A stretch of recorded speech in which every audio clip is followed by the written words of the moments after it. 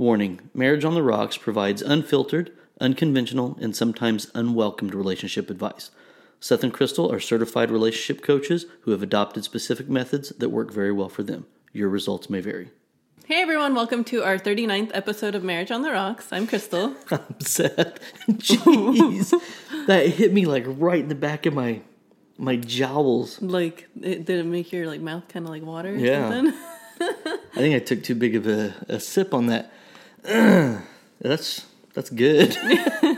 So every week we have a drink with our discussion. And this week we decided to make some dry Manhattans. Yeah, it's dry for sure. Yeah, it is. And we were initially going to make... Well, we just didn't have sweet vermouth. Yeah, so. regular Manhattans. Yeah. And so, we had dry vermouth, not sweet. And so we're like, let's just make dry. And it's not bad, though. I don't think it's bad. It's really strong. We kind of deviated. I mean, once again, we've been doing the bullet drinks because they have so many. And so theirs is a rye Manhattan. It's made with their bullet rye. Mm-hmm. And then it's... and then we realized that we didn't have any rye sweet left, vermouth. too. Yeah, so we didn't have any rye. Uh-huh. We didn't have any sweet vermouth, so we used the barrel strength whiskey with dry vermouth. Mm-hmm. And then 2 cherries. That's it. That's all that's in the drink. Uh-huh. And so it's... Oh, and bitters. And bitters, yeah. You add a little bit of the... What is it? Aromatic? Or is it aromatic? I don't know. How do you say that? I don't know. But it's bitters. Yeah. So it's different. I mean, Manhattans are strong anyway. Yeah. Uh-huh. So it's pretty good. It is pretty good. I'm glad we got to use these glasses. That's the first time we've used these. Yeah, I got them a long time ago for us. And they've just been sitting there looking pretty on our bar. Yeah. And now we get to use them for the first time. Yeah. So that's cool. So this week, Seth, we have a dumbass post of the week that we actually received from one of our listeners. Mm-hmm. So do you want to say who the listener was? Oh, sure, yeah. It was Dana Edson. Mm-hmm.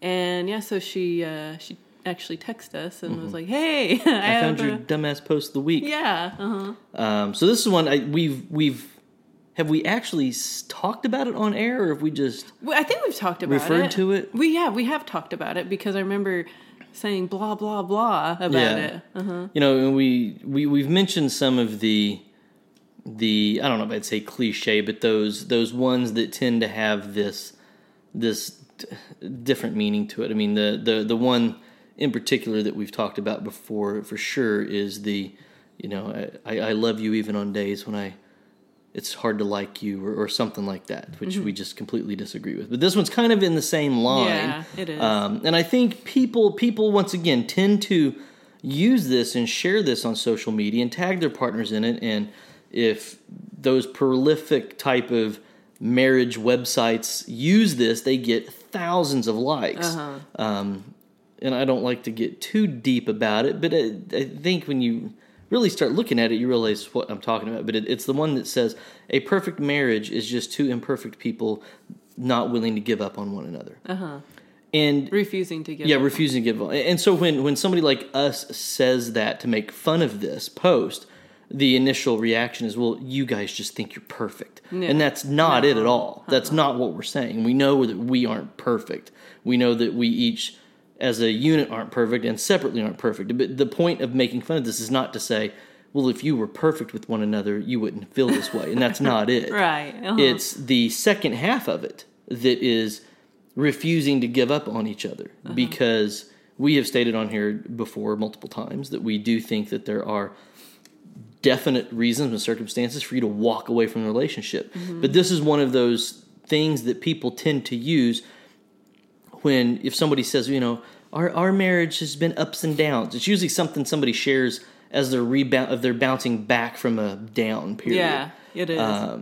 And the problem with that is the down period for certain people means totally different circumstances than other people. If you're talking about, an illness or a grieving period or a life-changing event not caused by ignorance, stupidity, or your own personal fault by not contributing something to the relationship, or contributing something negative to the relationship. When we're talking about those real life speed bumps, not caused because you're stupid, then maybe this is appropriate. Right. Or that same type of thought. But if you have, done something dumb, like you're a dude that just won't stop going to the strip club, and you and your wife are fighting all the time about it, and she's not having sex with you because you're looking at plenty of naked women throughout the week, or every time you go on the road looking at these strippers, which I've admitted that's what I used to do in my last relationship. You're not allowed to use this as this endearing little method of, well, we're perfect for each other because we won't give up on one another, and I'm just as imperfect as you, because it's idiotic to have that type of perspective about it. So it's not necessarily that the statement of a relationship is a perfect relationship is two imperfect people. That's not it, because that's pretty much every relationship. Every relationship is two imperfect people, but it's the second half of refusing to give up on one another. Once again, there are certain things that we believe you should walk away from. It's not that someone is trying to make a change or trying to better their situation or their life and you're like, I'm done. It's recognizing those patterns of behavior that signal and sign that your life and well-being are worse off than they should be. So get out of there. So yeah, I know. Well, and I think that far too many people do say it in the wrong way and not the right way. Well, and that's when you see people that you know personally that share it, and you're like, it's just the big eye roll. You're like, oh my gosh, okay, really? That's what you're refusing to get up on? Give up on? Is that they've done this to you? You've blasted them on social media how many times for whether it's cheating on you or doing something stupid or stabbing you in the back or finding out secrets on their phone or whatever it is. That's what you're not giving up on. That doesn't mean that you're a perfect marriage with two imperfect people. That means you're idiot A with idiot B and you have dumbass relationship C. Yeah. So, totally. Yeah. So thanks, Dana, for sending us that and allowing us to expand a little bit more on that, because we always have thought that is dumb. It's a dumb one. Yeah. This week we wanted to, we did a little bit of research, and we after it's in February now, and so after the new year we kind of wanted to see like statistics about divorce out there, and we were like, well, we can maybe we could do a episode on the reasons why people get divorced. Well, and we may do that on another episode. Yeah. But we've kind of talked about some of that already. And we've talked about some of the reasonings or statistics behind some of the why or who files for divorce. Yeah, we've mentioned that stuff a little bit. So we've kind of beat around the bush with this topic a little bit, and as we said going into the new year, we still intend and we are going to do one on cheating. Yes. But there's a lot involved around that subject that we would either have to do a 3-part thing maybe on it, which we still may, but we were looking at more aspects of relationships ending that aren't just necessarily due to cheating. Of cheating. Yeah. And so in talking about that and looking at other information, we found some other good subtopics that we think are worth talking about and are fun looking at and fun exploring, and that's kind of how we got to this. Yeah, so what we decided to talk about today was the different professions that people are in. Which job has the highest rate of divorce? Yeah. Which job has the highest rate of divorce, and which jobs have the lowest rate of divorce, too. And it's always fun just kind of looking at, fun from our perspective, I guess, not those going through it. But right. From our perspective, looking at, well, who's getting divorced? Or even interacting with people or seeing these professions and even just having the thought like, oh, I wonder how long they've been married, or how long do you think they'll last? And it's not really to say if you're in this profession, you have this percentage chance of getting divorced. Right, it's not used as a scare tactic. It's just to state the facts. It's just to stats. It's just legitimized statistics based on who got divorced in 2018. And that was one of the reasons we were kind of waiting, was to see. They're not going to publish that crap on January 1st. You have to wait a month or two. And so we're deep enough into February that we figured the week of Valentine's Day, let's talk about divorce. Yeah, happy Valentine's Day, everybody. By the way, it'll be in a couple days after we air this. So, but I know, why not talk about divorce? We did the Valentine's episode last week. Maybe we should have swapped them, but whatever. But yeah, so it was just neat, kind of looking at well, who is it? And there's all kinds of information out there. It's not really just collected from one source, and some of them get extremely detailed on the actual job title. And if you look at that, there are some of them like, I don't even know anybody that does that. Yeah. So how are they getting divorced that high? And so some of it is if you have, was the small engineer or the small engine mechanic on the low or high? Do you remember? I think it was on the low, wasn't it? Maybe it was on the low. Yeah. But so we want to talk about the ones that have the highest rate and then the ones that have the lowest rate. No, it was on the high. Was it on the high? Yeah. The highest rate? Okay. Yeah, it was on the high one. But that's one of them was small engine mechanic. Well, there aren't, it's not like, and you'll see some of the jobs on here, like, oh, you know 5 or 10 people that do that job, especially depending on what you do for a living. Yeah. But a small engine mechanic is a pretty specific job. I mean, you got to figure that even on the high end, I mean, how many of those are across the country? So I think some of it's kind of the same statistics that you get like a per capita thing. Yeah, I know. Like, if there's 10,000 small engine mechanics and 48% of them get divorced, then that's pretty high. Or I'm saying, half of them get divorced. That's high, but maybe it's just because that is so small. Maybe there's not that many people in that field. I mean, if you throw underwater basket weaving in there, and there's 2 of them in the country, and one of them gets divorced, then you can say, well, underwater basket weavers have a 50% rate of divorce. So some of them were kind of along that line. It's like, well, hey, I don't know what the hell that job is. So we had to look it up, like, what is this? Yeah. And it's like, I don't know anybody that does that. And so some of those made the list, but then some of them, similar job titles in similar industries and professions, they got so specific, it was like 5 jobs spread out in the top 20 highest rate for divorce, when they should have just said, okay, somebody that works on an assembly line is here. It doesn't have to be the person that stands at this point in the assembly line and folds this box, has a 42% divorce rate, but then the guy next to him at the next press machine has a 43%. Why? I don't know why you wouldn't just put all of them together. I know. So you're going to see some that have big lists of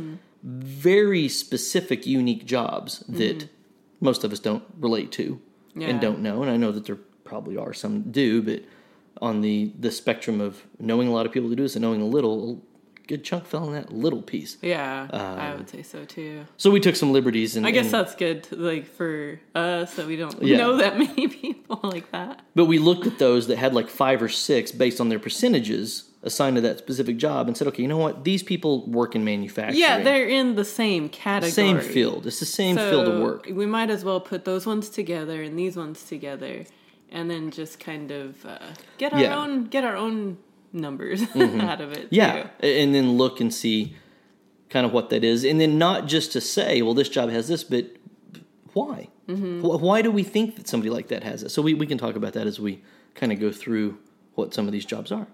Yeah, so we're gonna go through the top, the higher rates, highest rates of divorce first, and then we'll go through the lower ones. But and it's not to say that if you or your spouse has this job, I know, you're going to get divorced. No, we're not saying that. I mean, you can look at, we think that a good marriage is a good marriage. I think a lot of people don't understand what a good marriage is because they think they're in a good marriage and they're not. But if you're in a bad marriage, it doesn't matter if your partner works in manufacturing labor or as a cop or as a nurse or as a doctor. A shitty relationship is still a bad relationship. So it really wouldn't have mattered what profession your spouse was in or you were in that would have prevented that divorce. Yeah. We just think it's interesting it's just interesting to talk about and talk about. So number 10 on the high end is going to be ambulance drivers and first responders. Yeah. So this one was it 46.3? Yeah, 46.3%. 46.3% rate of divorce. That's now this is the lowest one on the high end. So you're still at almost 50%, which with the job I do and one of the jobs you used to do, we've seen this firsthand multiple times. We worked with those people. We saw those relationships go down the toilet. We saw things, and it's not... I have a hard time, most of the time, when I look at jobs... look at the profession that has the highest rate of divorce, I tend to just immediately associate that with the highest rate of cheating. And sometimes I'm right. It could be. And it could be one of the main factors, but it's not always. And so I have to be able to step back and say, well, it's not that everybody I knew in that job cheated on their partner, because 46% of the ones I knew didn't cheat. Yeah. But... I know. 100% of them worked long hours. Yes. They spent a lot of time away from their family. They were in a very stressful environment. And so that type of stress, unfortunately, bleeds over into the home life. Yeah, and it definitely takes a toll on a person having to, see all of that stuff every day, with, I don't know, people, blowing their brains out and...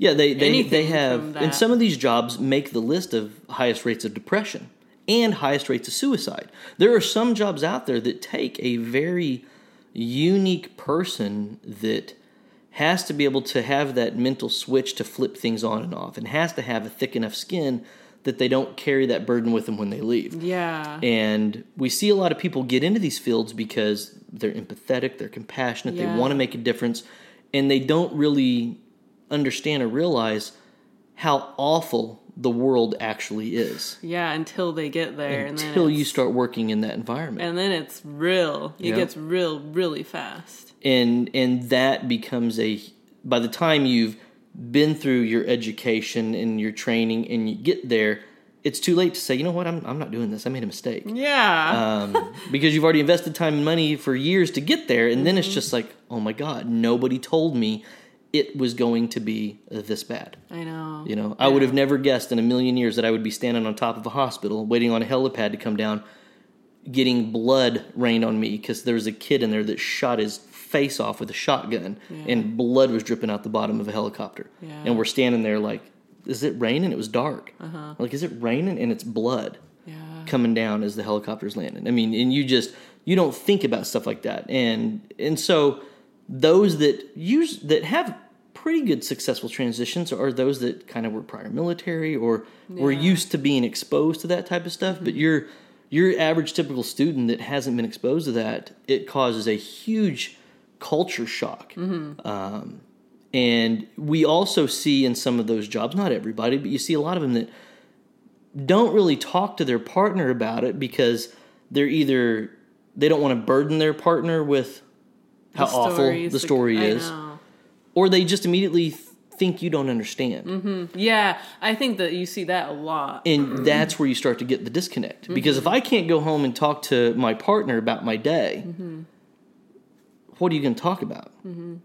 And so you start to see this distance. Well, as you're getting distant from your partner, you're finding more and more in common with those you work with. And that's where it puts a magnifying glass on how little you have in common with your partner, and it may cause attraction to somebody else you're working with that gets it and understands it. Yeah, I know.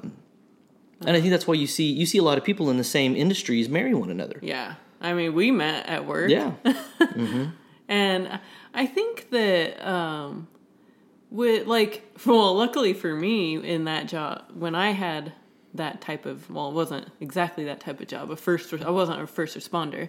But working in the emergency room, and as just a front desk registration person, and me realizing, there's no way I want to become a nurse or a first responder, and thankfully, I was able to see that before I went to school and did all of that. Yeah, you got another complete industry altogether. Yeah.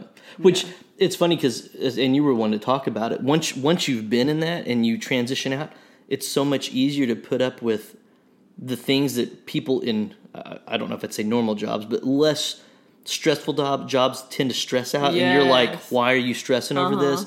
This is nothing. Yeah, exactly. You know? And it's the same thing I've said about, you know, when I used to jump out of airplanes and test parachutes. After you do that job, dealing with customers is easy. It's not nearly as stressful as putting on an experimental parachute and jumping out of an airplane. Oh my gosh, yeah, I so, know. It's all relative to your experiences, but I mean, you look at that and you can see why that is on the list. Why they can be on the top 10 even. The next one is dancers. Now we kind of thought, you know, that it could be anything from dancer, like an actual like I don't know Broadway show type dancer to choreographers and stuff like that. But, of course, I think the initial thought is strippers. Exotic dancers. Yeah. And with this, it's anybody that their job title has dancer. So it is all of that. It's hip-hop dancers. It's go-go dancers. It's backup dancers. It's ballet dancers. It's Broadway. It's strippers. It's all of that. And we're not saying that all of those are on the level playing field. But when you look at those, even if you compartmentalize them and you say, well, let's say you're a ballet dancer. Well, ballet dancers are on the road. It's a very physically demanding job. You have to watch what you eat all the time. I mean, you have to watch what you do all the time. You often perform and function at your job late at night for hours on end and in pain. Yeah. And so your tolerability, I guess, I don't know if that's a word, of people that don't understand that, once again, could be your partner, creates a problem. And you're on the road. You travel. So any job that creates a physical separation is going to add a new stressor to a relationship that can up your chances for unhappiness and increase your chances for a divorce. Yeah. Well, even dancers, I would say that, you know, just stayed local and, you know, like at the performing arts centers and stuff like that.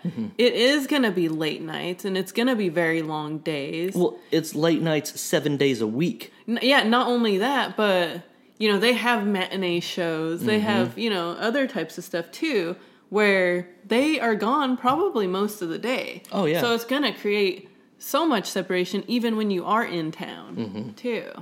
Yep. And this is one of those that from the entire spectrum of professional performing arts dancer all the way to stripper, there's still, no matter what on that spectrum it is, there is physical activity from the opposite sex.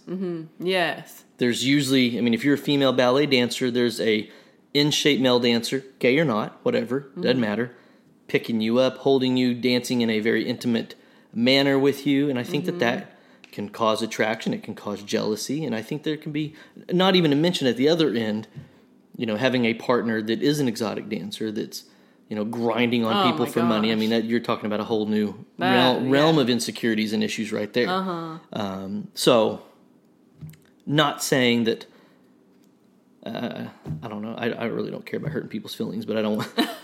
I don't know how to say that, because is there something in there that you would say, well, this part of being in that realm isn't as threatening to the level of divorce as this part, or do you think it's all kind of even?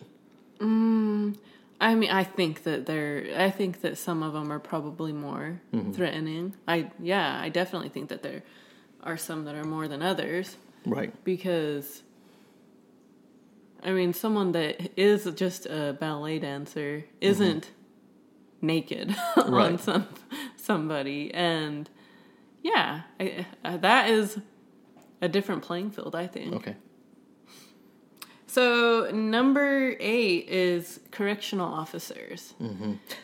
This one was, some of them got very specific. Like, it's a supervisor of a frontline correctional officer, and then others were like cops. So it's hard to say exactly what. I mean, we know that police officers in general have higher rates of suicide.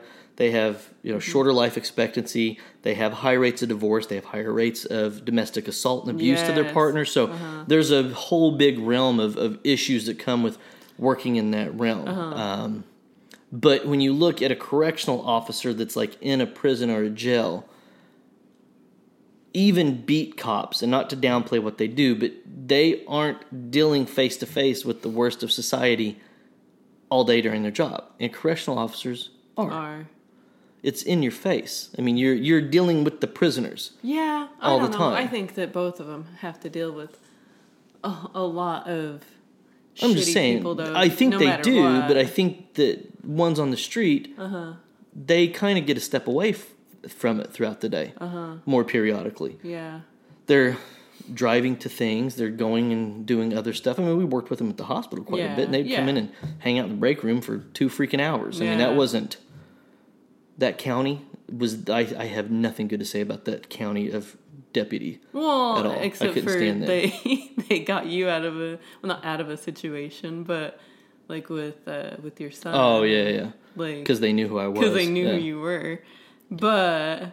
Yeah, but yeah. They weren't dealing with everybody in the level that the people up in Golden were dealing with the prisoners. The only thing that I would say about them is that they put it on someone else. They passed the buck. Yes, instead of dealing with them themselves. Yeah. Yes, they still had to deal. It my problem. Yeah, they still had to deal with the shitty people, but they just passed it. They would deal with the person for 20 minutes and then leave them with us for 20 hours. Oh gosh, yeah, that sucked. So I mean, you can understand why anybody working in law enforcement would be law be enforcement. On this list, period. I think, and I think that I honestly think that it shouldn't just be correctional officers on this list. I do think that that cops and anyone in that field really do have a higher divorce rate. The next one, and this one is always on the list too, is nurses. I mean, we saw it firsthand with nurses, but it's another one of those fields where you are away from your family for at least 12 hours a day, and depending on the nurse that depending on how many, most nurses work. What, 3 12s a week? Yeah, usually. I mean, depends. Sometimes they pick up extra shifts. Yeah, and they pick up extra shifts, but yeah, I don't know. I don't want to say too much. I know we have nurse friends, so I don't want to say anything too bad about that. But, we have worked with people that we know, and of course infidelity was an issue. The long hours were an issue. The getting treated like crap all day at work and having to go home after that was an issue. The high census in a hospital where you are required to work overtime was an issue. The, separate, especially if you're working that grave shift, that 7 p.m. to 7 a.m. and you're on the complete opposite shift as your kids and your partner. And I'm sure that it sounds good, or it sounds maybe not good, but it sounds okay for your family to, I'll have all of these days off. And I will, be able to... I'll be working while the kids are sleeping. And it sounds okay at first, but it really would take a toll on a person. Yeah. And especially if you really aren't a night person, Well, and I think the problem with putting nurses on here in that is it's totally different. I mean, a nurse in an ER is going to go through more than a nurse on one of the floors. Yeah. Traditionally, that's what's going to... Being a nurse, an ER nurse, is way worse. Yeah. But some people love that and thrive on that. But, yeah, for all some of the similar factors we talked about the other ones, you could see why these would be on there. And one thing you got to look at with these type of relationships, or with these type of positions, are... They require you to build relationships with people. Yeah. Anything where you are developing a connection, even if it's out of empathy, can be read into. I mean, you don't know how... Well, I'm saying this to people listening. The countless number of nurses that ended up having stalker patients is scary. I mean, it was something that when I was directing security, it was something we dealt with probably on a weekly basis. Was, cute little nurse on this floor has this patient that's stalking her, and it would start off, oh, is she here? I'm getting discharged. Okay, well, tell her I said bye. And then the call the next week, hey, I just wanted to tell you I'm doing good, thank you. And then it was a card, and then it was roses. And then they would stop by. Oh, I was just driving by thinking, and it would morph into this unhealthy stalker. And that happened all the time. Yeah. Because someone that was compassionate and sympathetic and empathetic cared physically and emotionally for someone, and it developed an attachment. Even if it is one-sided, it can cause a problem.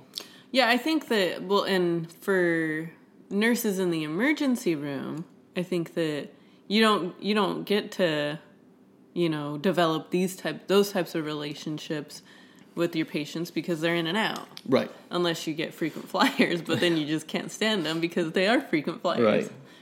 But yeah, I think that nurses and on like how you said the other floors and stuff. They can develop those types of relationships.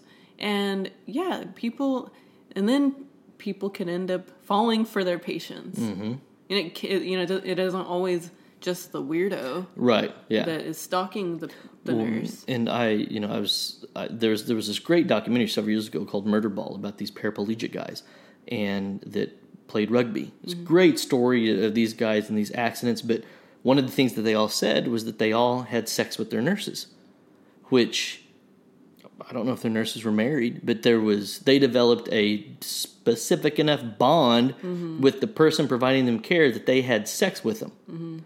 And so it happens. Yeah.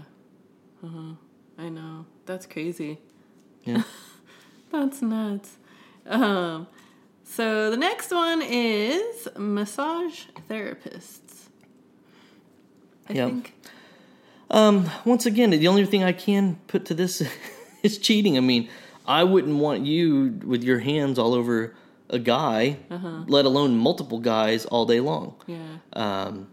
Now, as people that frequent getting massages, I think we have a double standard. Where I'm okay paying somebody for the massage, and I'm okay us going to get massages. Yeah. Well, but we get massages together. Yeah, we do the couples thing. But I wouldn't want... I mean, I think for most guys, there's this preconceived notion of what goes on at massage parlors. Well, I know. And, I mean, you see, like, TV shows and stuff or movies where they go to the massage therapist, and even, like, Seinfeld, George, how he wanted a female massage therapist, and they ended up getting a male one. But, some guys go to get massages because a pretty girl will massage them. Which, I guess, unless you have a specific clientele, you don't know. And we don't go to the same person whenever because we kind of do it on travel or whatever we're doing. We have a place here locally we may go to once a year, but it's kind of sporadic for us. It's not something that's a routine. But yeah, I could see how this could be a problem for not the person getting massage, but the person giving it.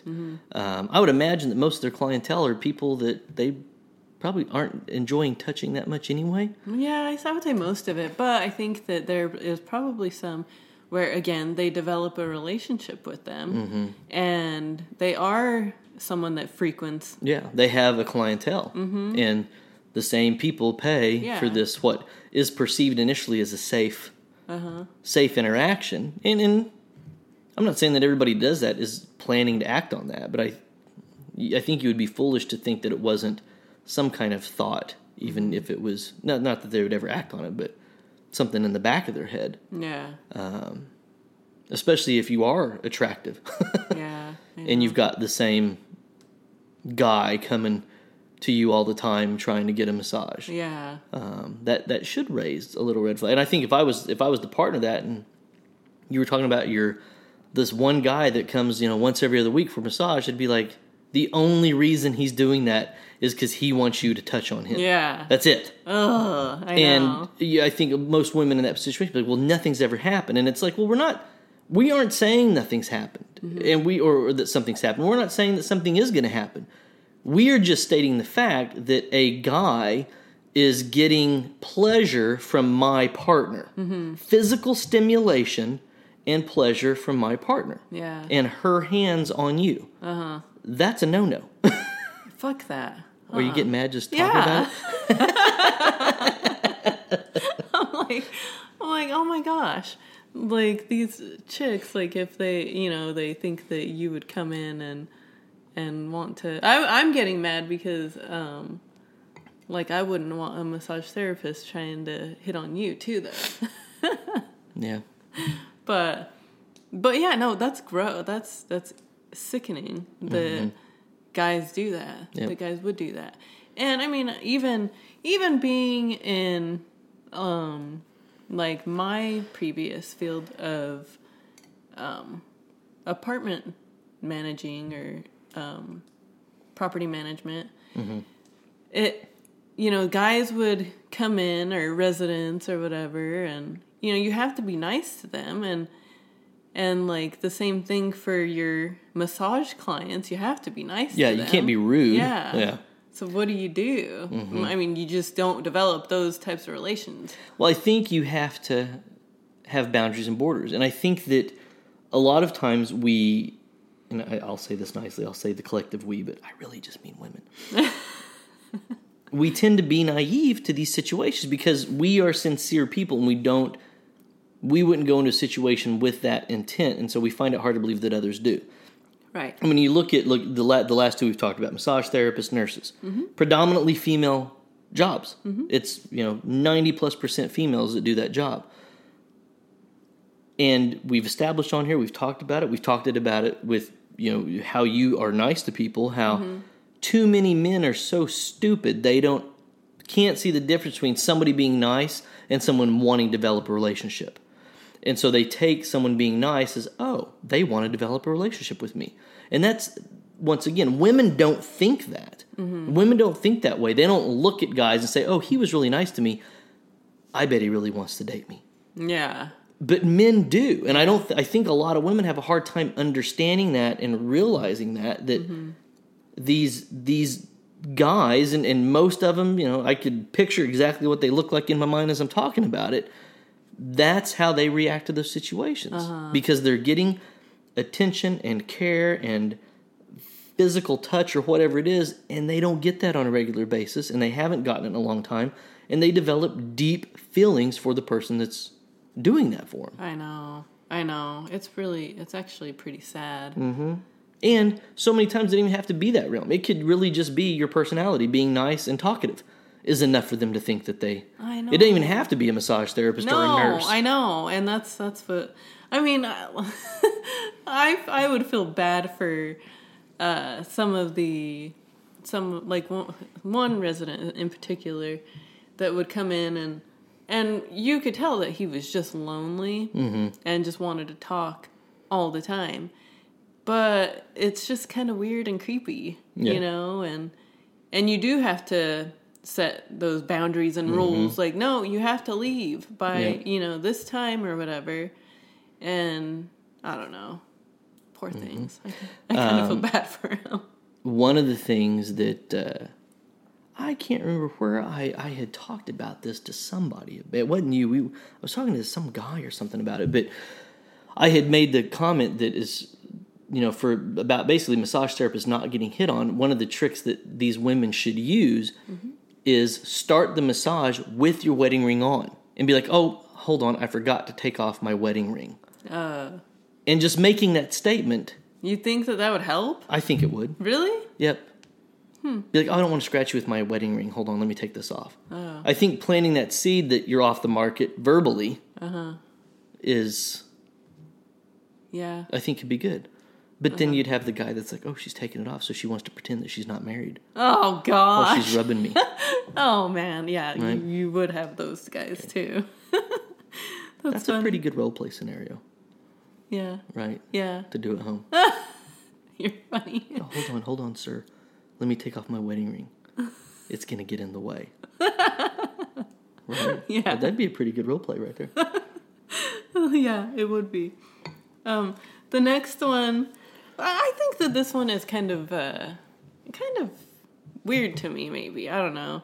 Maybe it's just odd to me because I just wouldn't think that it would be in the top, but it's telephone operators and call center type people. This one included, operators. It included telemarketers. It included dispatchers. Yes. And this was one of the higher ones. It was. Yeah. I don't know, what was the percentage of that one? It was 48.3%. Yeah, so you're still right there on that close to 50% divorce rate in that field. Yeah. This was a tough one to kind of understand why. Yeah. I think. I don't know. I don't understand. I mean, because you would say on one hand, they're stuck in a cube most of the time with headset on, with not any personal interaction with someone. It's all via phone. So I don't know if you would think on one hand that would be something that would be nice when they got home, that, oh my gosh, I get to interact with people again. But maybe it has the reverse effect where it's like, this is the world I live in and I'm comfortable in my little box. I guess. I don't know. I mean, we've known several people in this field that, on some level, that I wouldn't see it as this high of a divorce rate. Right. Well... But most of the people I know are single. Yeah. That have done that. Or they were single when they were doing it. Yeah. I know that because I worked at a call center before. And it was a fun, easy job. It was, we initially we games and stuff like before we got on the phones and like kind of got, it was a sales job. Yeah. But we got, I guess ourselves hyped up for the day and then we got on the phones and, then your day's over a few hours later. I didn't think it was like a super stressful job to where, I would go home complaining or, Well, and it's, I think there's a big difference too from telemarketers or call centers to dispatchers. Dispatchers is different, definitely. Dispatchers is different. Because that one is pretty, I think that one could be stressful. It could be stressful, and I think that, have you met dispatchers? I know a dispatcher. Mm-hmm. Is it a guy or a girl? A girl. I don't want you to give any... All of the dispatchers that I have known or worked with or were a dispatcher all had extremely similar qualities. They all looked like they sat at a desk all day in the dark. So they never took care of their hair. They never wore makeup. They never really worried about their physical appearance. They didn't have a public interfacing job. They were strictly on the phone, and they looked exactly like that's what their deal was. I don't think the girls that I know, they don't. Okay. They take care of themselves. Okay. So. I'm not saying all dispatchers are like that. Yeah, but I'm sure probably the majority is, though. Now, I did have a dispatcher describe ask me out on a date before. Oh, you did? I know. I remember that. Right? Jeez. Or was it someone else? I remember something. I had a dispatcher at my company that had the hots for me. And it started before we met. Yeah, I think I remember. That she kind of... But I think I remember it when we were together, though. Like, because I remember, like, you saying that, so that she did have a thing for you, like, when you first started or something, and then, like, when we were together, she, like, tried to contact you a couple times or something. That witch. Yep. And it was all over phone. Oh, my gosh. Yeah. I don't know. Well, that's why. Yeah, that's why. They trying to start some shit. Okay. Yeah. I think we're gonna have to do this in 2 separate episodes. You think? Yeah. All right, well, we can keep pushing. We can try to get through the rest. All right. No, I guess I think you're talking too much, so that's messing us up. Oh, be quiet. So the next one on the list is manufacturer type jobs and like assembly line. Yeah. That one was at 48.8%. Yeah, they had like 5 or 6 specific jobs in these lists that took up 5 or 6 of the top 20. Yeah. And it's like, okay, it's all the same field. You work in a manufacturing plant, you work on an assembly line, you operate manufacturing equipment. It's the same field. So, which I was like, when Seth and I were getting started for this one, or trying to prepare for the episode, I was like, why would they be on the list, especially in the top 5 even? And what you brought to my attention was that, you know, it is one of those types of jobs where, you know, you just, by the end of the day, you've worked hard, you know, you just want to go and have a drink, and that is probably what causes. There are, and this sounds insensitive and mean and generalistic, but these definitely have, on the people I've known and been exposed to, and I've had some in my previous relationship family, at least 3 of them worked in this type of world. And I have seen from my perspective, and that's all it is, very stereotypical behavior from people that do this, guys and girls, because one of them was a woman. That it was what you said. It was, I worked very long days. Most of them are union based, and so they have mandatory overtime, especially if they're behind on production. And that creates stress. It creates dissatisfaction. It creates an issue. You know, not to say that this is a horribly negative thing, but the education level of most people in this field are lower than other fields. And so they don't have the opportunity to say, you know what, I quit. I'm out of here. I'm gonna go find something better. Because for whatever situation, this may be the best that they can do. And it is that I've put in a lot of hours. It's loud. It's noisy. I just want everything shut off. I don't want to hear you talking. I don't want to hear this. And most of them were the only one in the household working. Their partner didn't work. Right. And these, especially nowadays, they can pay pretty decent money. Yeah, but it's a shitty job. Yeah. I mean, it's not. It's that type of repetition would, somebody like me, it would drive me nuts. I couldn't do that job. It would be something that if I had to do it to make money, I would do it. But I would be looking for something else the entire time. Or looking to manage them. Yeah. I don't even know if I'd want to be in that type of environment. But it can create resentment. When you hate your job, you hate what you're doing, and you see your partner not working, it can cause problems. Right. But they definitely had true. that. It's been a long day. I'm stopping on my way home for a beer. And that's kind of how it was. And so all that stuff combined can create issues at home. Yeah. And when you find yourself in those situations of what you feel are uncontrollable because of the job circumstances, you tend to find one thing that you can control, and that is your home life. And sometimes your control may be to end it. So I think there's very good reasons why this is in that like top 5 of the highest rate. Yeah.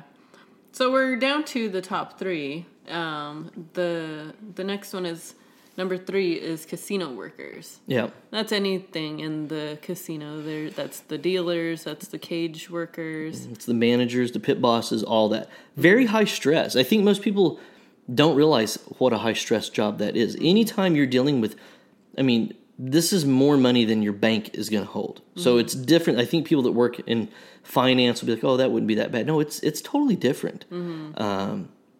Way higher stress. And if you don't like being micromanaged, do not work in a casino, because you are being watched constantly, 100% of your shift, and anything you do is scrutinized.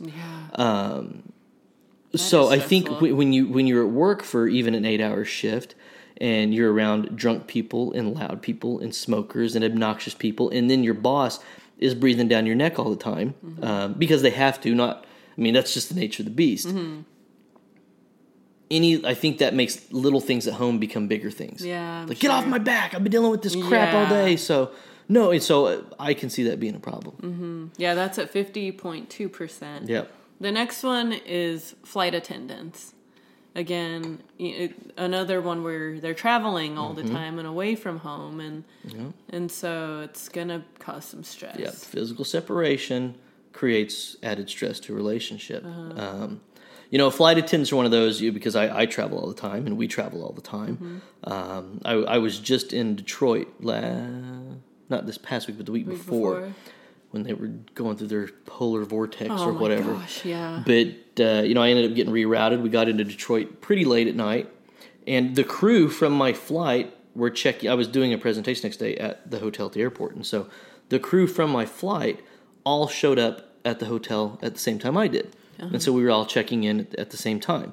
And it was a larger plane I flew on. It wasn't, typical Southwest flight that had, 2 to 4 attendants. It was a larger, like an American Airlines flight. And, so they had a larger crew. 2 male pilots and then probably 6 female flight attendants. And as soon as we got there and they checked in, like me, my process is I get there. I had to be up early to present, and I was starving. Yeah. And so I check in and I call you and I'm talking to you while I grab a little snack and go back to the room and unpack and get my stuff ready for the next day. And then the restaurant was closed, but the bar was open. The restaurant was closed, but the bar was open. And the crew didn't go to their room. They checked in, got their keys, and unanimously like, what a day. We need a drink. And they all just moved with their bags and everything straight to the bar to start drinking. Mm-hmm. And this wasn't a one-off. I see this all the time when I travel. And so anytime you're dealing with something where your partner is flying in an airplane and you can't talk or text or communicate with them, and then the second they get a free moment, they're hanging out at the bar all night with other coworkers, male or female, opposite sex, whatever it is, it's a problem. And so no wonder this, what is this, number 2 or 3? That's number 2. Yeah, number 2. Yeah, number 2. I believe it for sure. Yeah, at 50.5% for that. The last one is where the bartender or the flight attendants flight attendants went to is to the bartenders. Yep. Bartenders is number 1 on the list, and that's at 52.7%, almost 53%. Yep.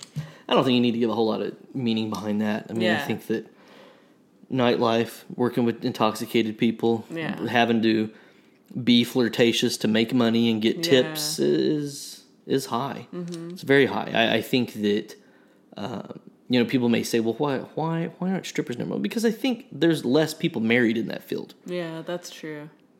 The bartender working at the strip club is usually married. Yeah. And the dancer isn't. So, go. You don't have to be a mathematician to figure out how that equation works out sometimes. Right. But yeah, bartenders, and with all these, I know that there's people that can get very defensive. Well, I've been a bartender for whatever, and I've never. It's like, okay, we're not talking about. It's not 100%. Right. Even at this, what was the percentage? 52.7%. 52.7%. So you're part of the 43.3%. You're the half that's not getting divorced, but half of your coworkers, and if you're in that field, whatever. If you're in that field or you're in that profession, you can probably list off the top of your head how many people you know that have gotten divorced. Yeah. So don't get mad at me. It's the numbers. Know. Yeah, I know. This is just the the actual numbers, the statistics behind all of it. Yep. That we just decided to look up. So that was the top 10 of the highest. Yep. And then the lowest, the lowest one out of all of them. The highest out of the low. No. Are you going the lowest? The lowest. Oh, okay. The lowest is actuaries. Actuaries. I wonder how many people are like, what's an actuary? What the fuck is an actuary? Yeah. Well, for those of you that are uneducated, sit down and I'll learn you. Shut up. Actuaries are the people that collect analytic data and information for insurance companies to really determine risk factors. Sounds really exciting, right? No, this is a nerd. So there's no surprise that one of the nerdiest jobs on the planet is going to have the lowest rate of divorce. Well, not only that, but like with them having to... They don't work with people. They work with numbers. Well, yeah, they do. But even if you were like kind of, if you had to explain the numbers to a person, it's probably going to be bad news because you're dealing with the insurance type stuff and you're delivering the bad numbers or whatever when they're not going to be happy about the situation. Right. You're not developing a good relationship with right somebody. It's you're not providing care, you're not providing support, so your dynamic with customers is completely different. Like you said, it's not building a relationship at all. It's one of those jobs that I think that it's something that people do, but it's even socially I think it would be kind of difficult and awkward to, well, hey, what do you do? Because I think even people in that are like, it's very boring, but here's what I do. Yeah. People would be like, okay, yeah, I don't care. Right. And so I think that's where it's not a prestigious position. It's not a public-facing position. It's not a people-pleasing position. So it has all the great factors to keep you faithful. Yeah, okay, but so the next one, I think that it's a little And that's, odd. what was that, only 17%? Yeah, that was 17%. Only a 17% divorce rate. That's very low. Very low, yeah. The next one I think that is, like with you saying, they're not dealing with people, they're not, developing relationships. The next one I found a little bit odd because they are dealing with people, and that's physical therapists. Mm-hmm. They are developing a relationship where, you're trying to rehabilitate somebody or, get someone back onto their feet, even literally. Yeah. And you would think maybe, I don't know, they're, that it might be in the same category as like a nurse, but it's not. Yeah. And I'm not, I wonder if it has to do with the, once again, physical therapy, there's all different types. Mm-hmm. If you have carpal tunnel, you can go to physical therapy. Mm-hmm. So it's not just the person that has a spinal injury and is trying to learn to walk again and they fall in love with their nurse who helped them. Yeah. That's Hollywood. Mm-hmm. Does it happen in real life? Yes. Yeah. Does it happen as often as we think it does? Obviously not. Yeah. If it's second on the list. Mm-hmm. And once again, we aren't making this up. The numbers prove what they do. But physical therapy is also people. I mean, we were looking at hospice and stuff like that for my dad. Uh-huh. No physical therapist in hospice is going to get divorced to leave for one of their hospice patients. That's true. Well, unless they're a really rich hospice patient, and then they are like, well, maybe I can. But cash even out. if that happens, I think it's still a very small percentage, right? Uh-huh. And so I think a lot of it kind of depends on who you're dealing with. I mean, and I think the same thing goes for nurses on that end. Even identifying those nurses that have those brief touch points with people, like the ER, they're not developing those relationships. Yeah. But those that are nurturing and developing that, and physical therapy is a small piece of, usually when we see it in the media, you tend to think somebody's at this physical therapy session all day. Mm-hmm. It's usually 30 to 60 minutes. That's true. Sessions. Mm-hmm. So it's not like the nurse that for a 12-hour shift is coming in and talking to you for 12 hours. Mm-hmm. It's a brief touch point. Sometimes it's not even 7 days a week. It may just be a couple of times a week. So I know for all of that, there are those cases that are, well, they do a 2-hour session with me and we do it 7 days a week. So don't be an asshole. I'm just saying, those are few and far between. Yeah. But every nurse works a 12-hour shift and sees her patient over the course of 12 hours. Right. Most physical therapists don't have that much face time with their patients. Uh-huh. Well, it can be more meaningful and may appear more helpful. It just ends up being different because it's less. Yeah. Right. I think the next one is another one that doesn't deal with people, and that's software developers. Well, hold on.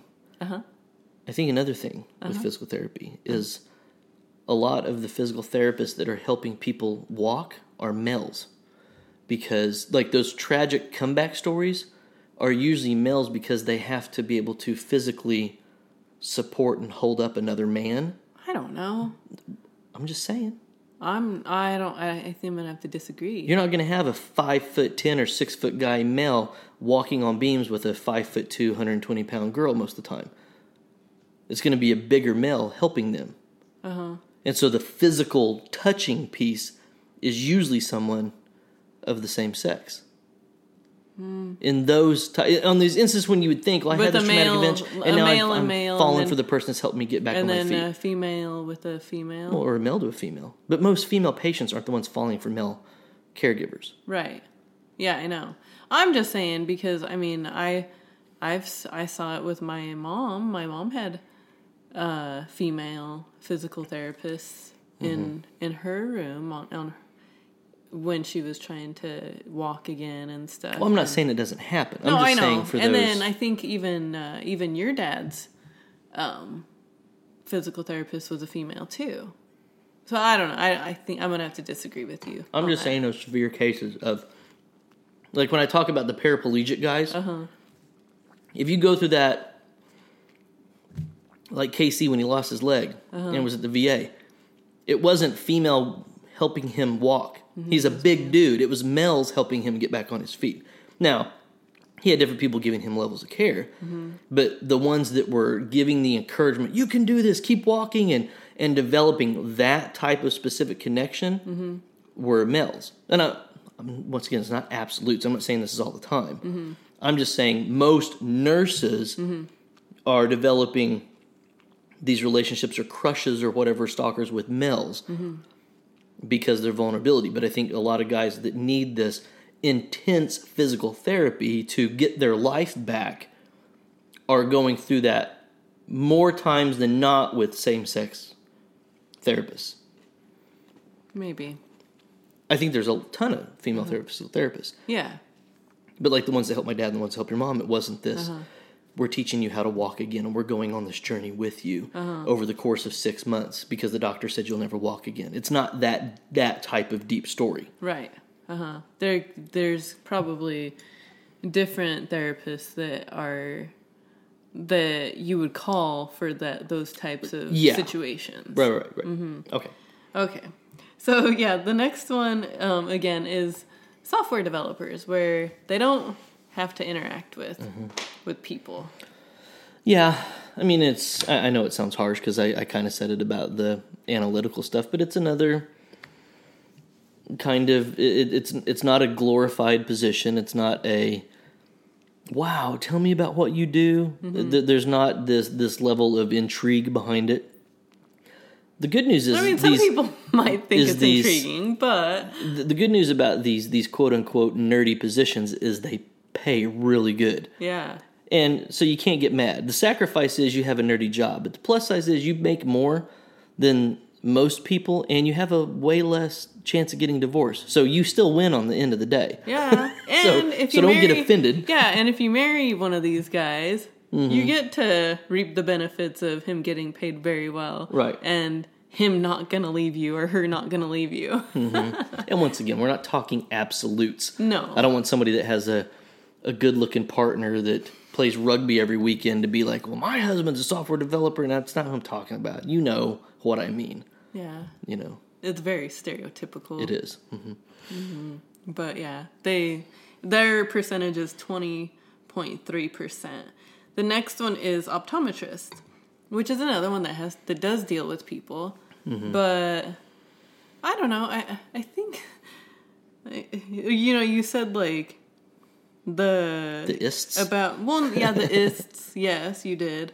But the like the assembly line type workers, how they didn't have that well of an education, but like it sounds like most of these other ones do have a further education. Yeah. And that's one of the things in common with, I believe, all of these. And that's something that they have statistically proven. People with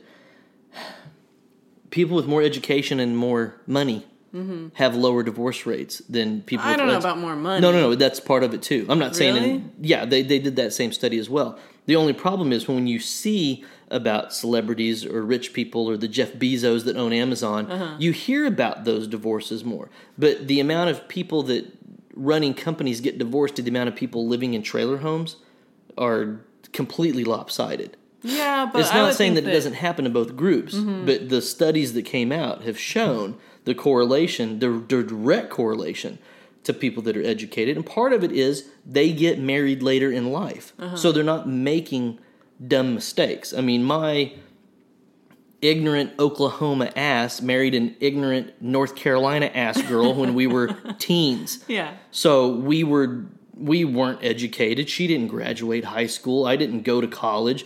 We were making dick in the military, and we were just this side of trailer park trash when we were very young.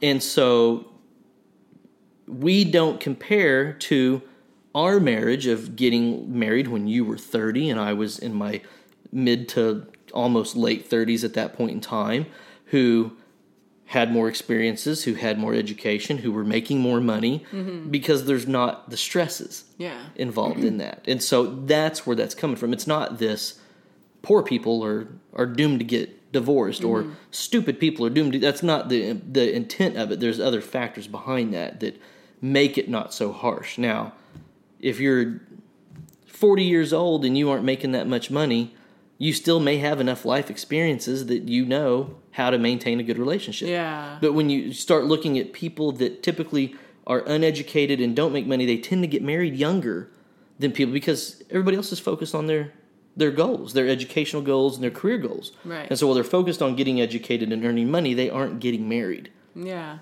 I know.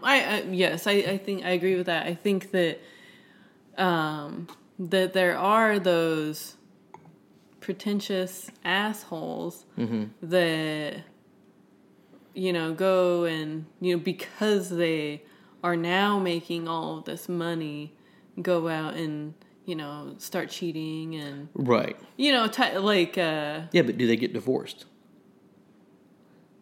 Or does the woman let them get away with that because I fucking hope not. She better not let him get away with it.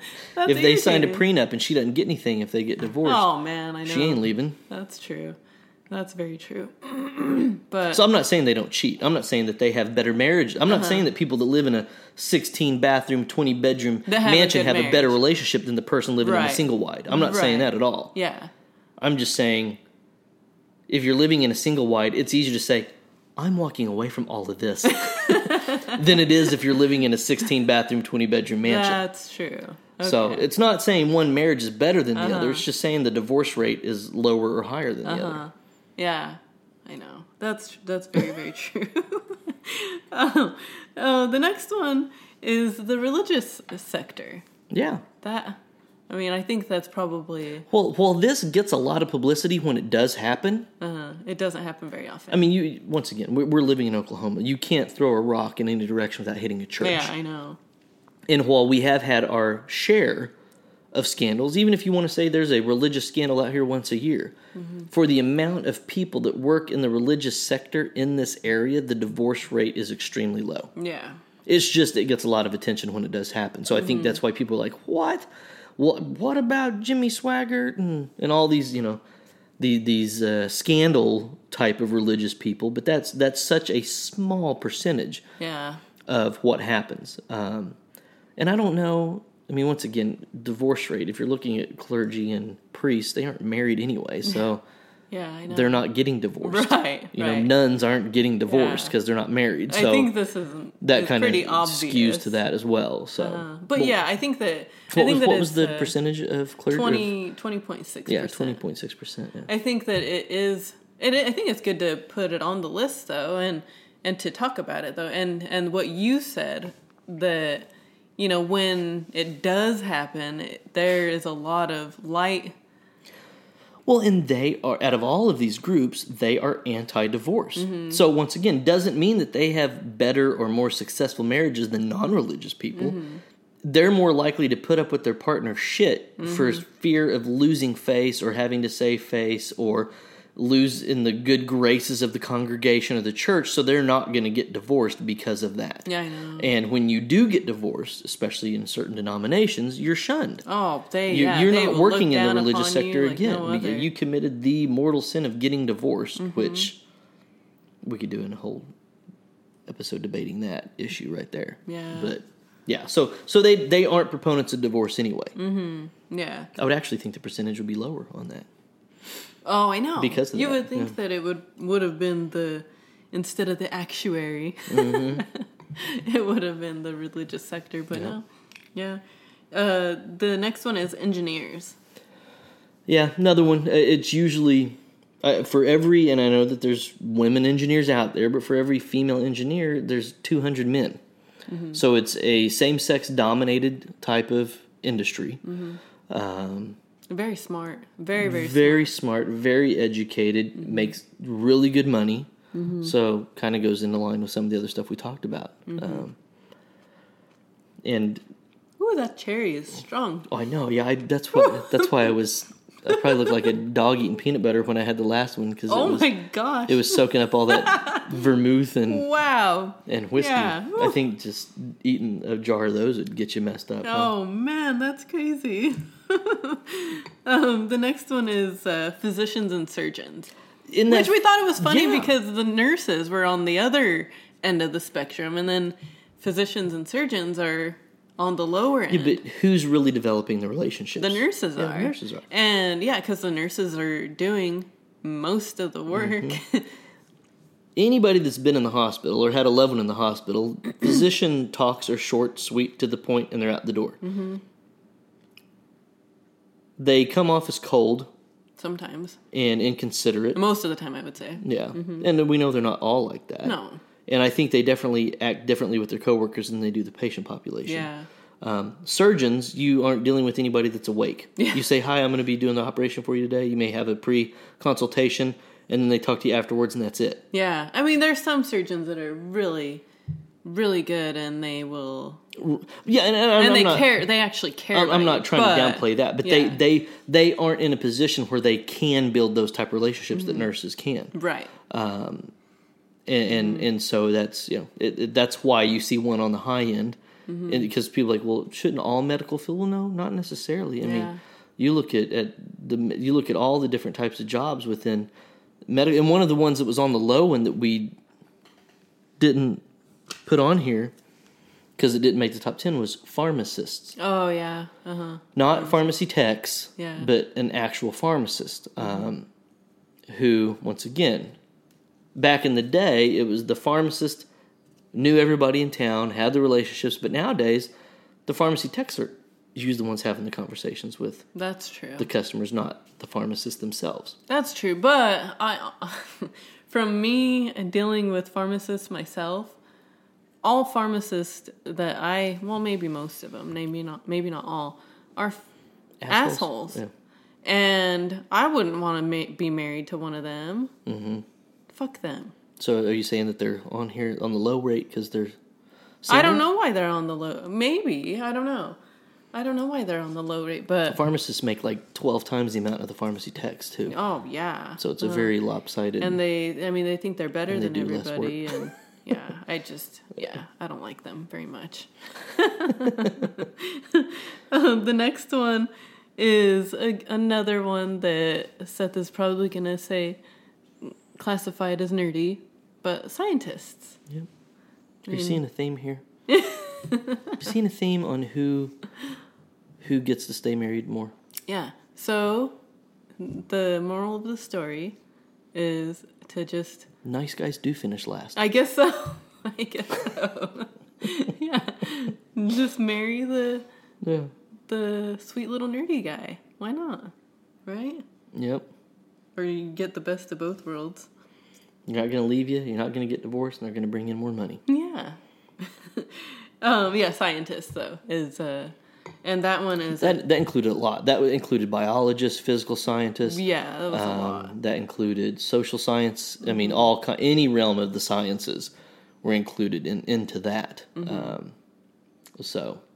Yeah. It's anybody in those. And that was kind of what I put in the ISTs. Yeah, that was 21.5% for those. Podiatrists is another one. The ISTs are the last three. Podiatrist, the scientist, and dentist is the last one. Dentist, yeah. Mm-hmm. So all those, I think that their relationship with their clients is sporadic. Mm-hmm. It's, you like your dentist, but you see your dentist twice a year. Mm-hmm. You're not, once again, you look at nurses who you're dealing with for half a day for multiple days throughout the week. And you develop more, when you're in the dentist chair, your opportunity to talk about commonalities is few and far between. Yeah. So, there's in the medical field and things like that, you look at the caregiver stuff and the service provider stuff. And optometry, podiatry, dentistry, that's really such a niche thing that it's really kind of a service, not really the same as a caregiver type of field realm. Yeah. So there's differences to it. Yeah. So, yeah. So I think it's funny with the dentist thing. Like, I love my dentist. He's awesome.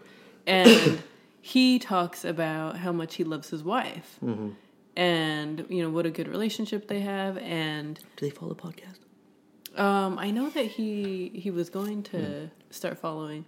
But he was like, he asked what I do. And I told him what I do and that we're able to work together, you and I. And he's like, oh my gosh, I love that. I love that. I wish that me and my wife could work together all the time like that. And I'm like, oh, cool, dentist is on there, on the low end. Yeah. Well, and I think, we kind of said at the beginning, it's not to use as a scare tactic or people in this field are better than this field. You shouldn't marry this person. Yeah, or don't marry this person. Now, there are certain jobs that I've told people, I was like, I wouldn't get into somebody that does that for a living. Yeah. But once again, you could be an actuary and have the lowest rate of divorce, but there's still a 23% chance of, or not 23%, an 83% chance of divorce, or you have an 83% chance of not getting divorced. Yeah. So, but within that 17% chance of getting divorced, out of every 100, that means 17 do. Mm-hmm. So it doesn't matter what job you're in. If you want to cheat, if you want to cause problems, if you want to not have sex with your partner, if you want to, all the things we've talked about, not wearing your wedding ring, not communicating with your partner, not having sex with your partner, all of that stuff that we've talked about for the last 36 episodes, right? Is this episode 37? No, this is episode 39. 39? Casey. Okay, I'm too behind. But for the last 38 episodes, that applies to everybody. Doesn't matter what your job is, what field you work in, what industry you work in, what hours you work, how many hours you work. All that stuff applies. So you can have the lowest rate of divorce type of job and still get divorced if you're still a crappy partner. Yeah. And you can be in the highest rate of divorce job and be a bartender and stay married for 40 years. Mm-hmm. It's not saying that you won't. You just need to be aware of how to act in those type of roles. Yeah. And making sure that your partner and your relationship with your partner is number one. And what we don't know with these is the specifics of far as let's take a male-dominated role or field like an engineer. Mm-hmm. How many people was on the engineer? Engineer 21.6. So what if that 21.6%, that 16% of them are the females? Mm-hmm. What stress does it bring to the relationship when you are the only person of an opposite sex working in that industry? Yeah, that's true. And so maybe it has to do with the sex of the partner in that. Maybe it depends on who their coworkers are. I honestly think it's the person themselves. Yeah, I agree with that. It's not going to be, male or female. Mm-hmm. It's just who the person is, and not even who the person is, but who the person is and who the partner that they're with is too. Yeah. And I was a witchy, different person when I was with the wrong partner. And, you weren't the perfect partner, before we got together either. Mm-hmm. And so, yeah, I think it's just, it doesn't matter, if you're male or female or what. In my last relationship, we were just two imperfect people who realized after time we wasted a lot of time not giving up on each other. Yeah. That's what that quote should be. Yeah. So you gave up on each other. Right. Yeah. That's funny. But yeah, it was definitely something fun to talk about. Food for thought. Just a fun little topic to a fun long topic really to talk about. But I think that it was a pretty good discussion, and I think that I haven't even finished my drink, and I'm feeling it. Yeah, I've been taking like very, very small sips of it this whole time for the last hour and 20 minutes, and I'm like, how do I still have stuff left? I know. It is very strong. I know. Yeah. Well, I think that's the, end of this episode for this week. Happy Valentine's Day again. Happy Valentine's Day. Thank you all for listening, as always. And don't forget to subscribe to our YouTube channel. Check us out on, I would say, most of the we just podcast hit platforms. Spotify. We're now on Spotify. So if that is your main listening spot, definitely subscribe to us there. Like us on Facebook. Follow us on Instagram. And we will talk to you next week. Thanks.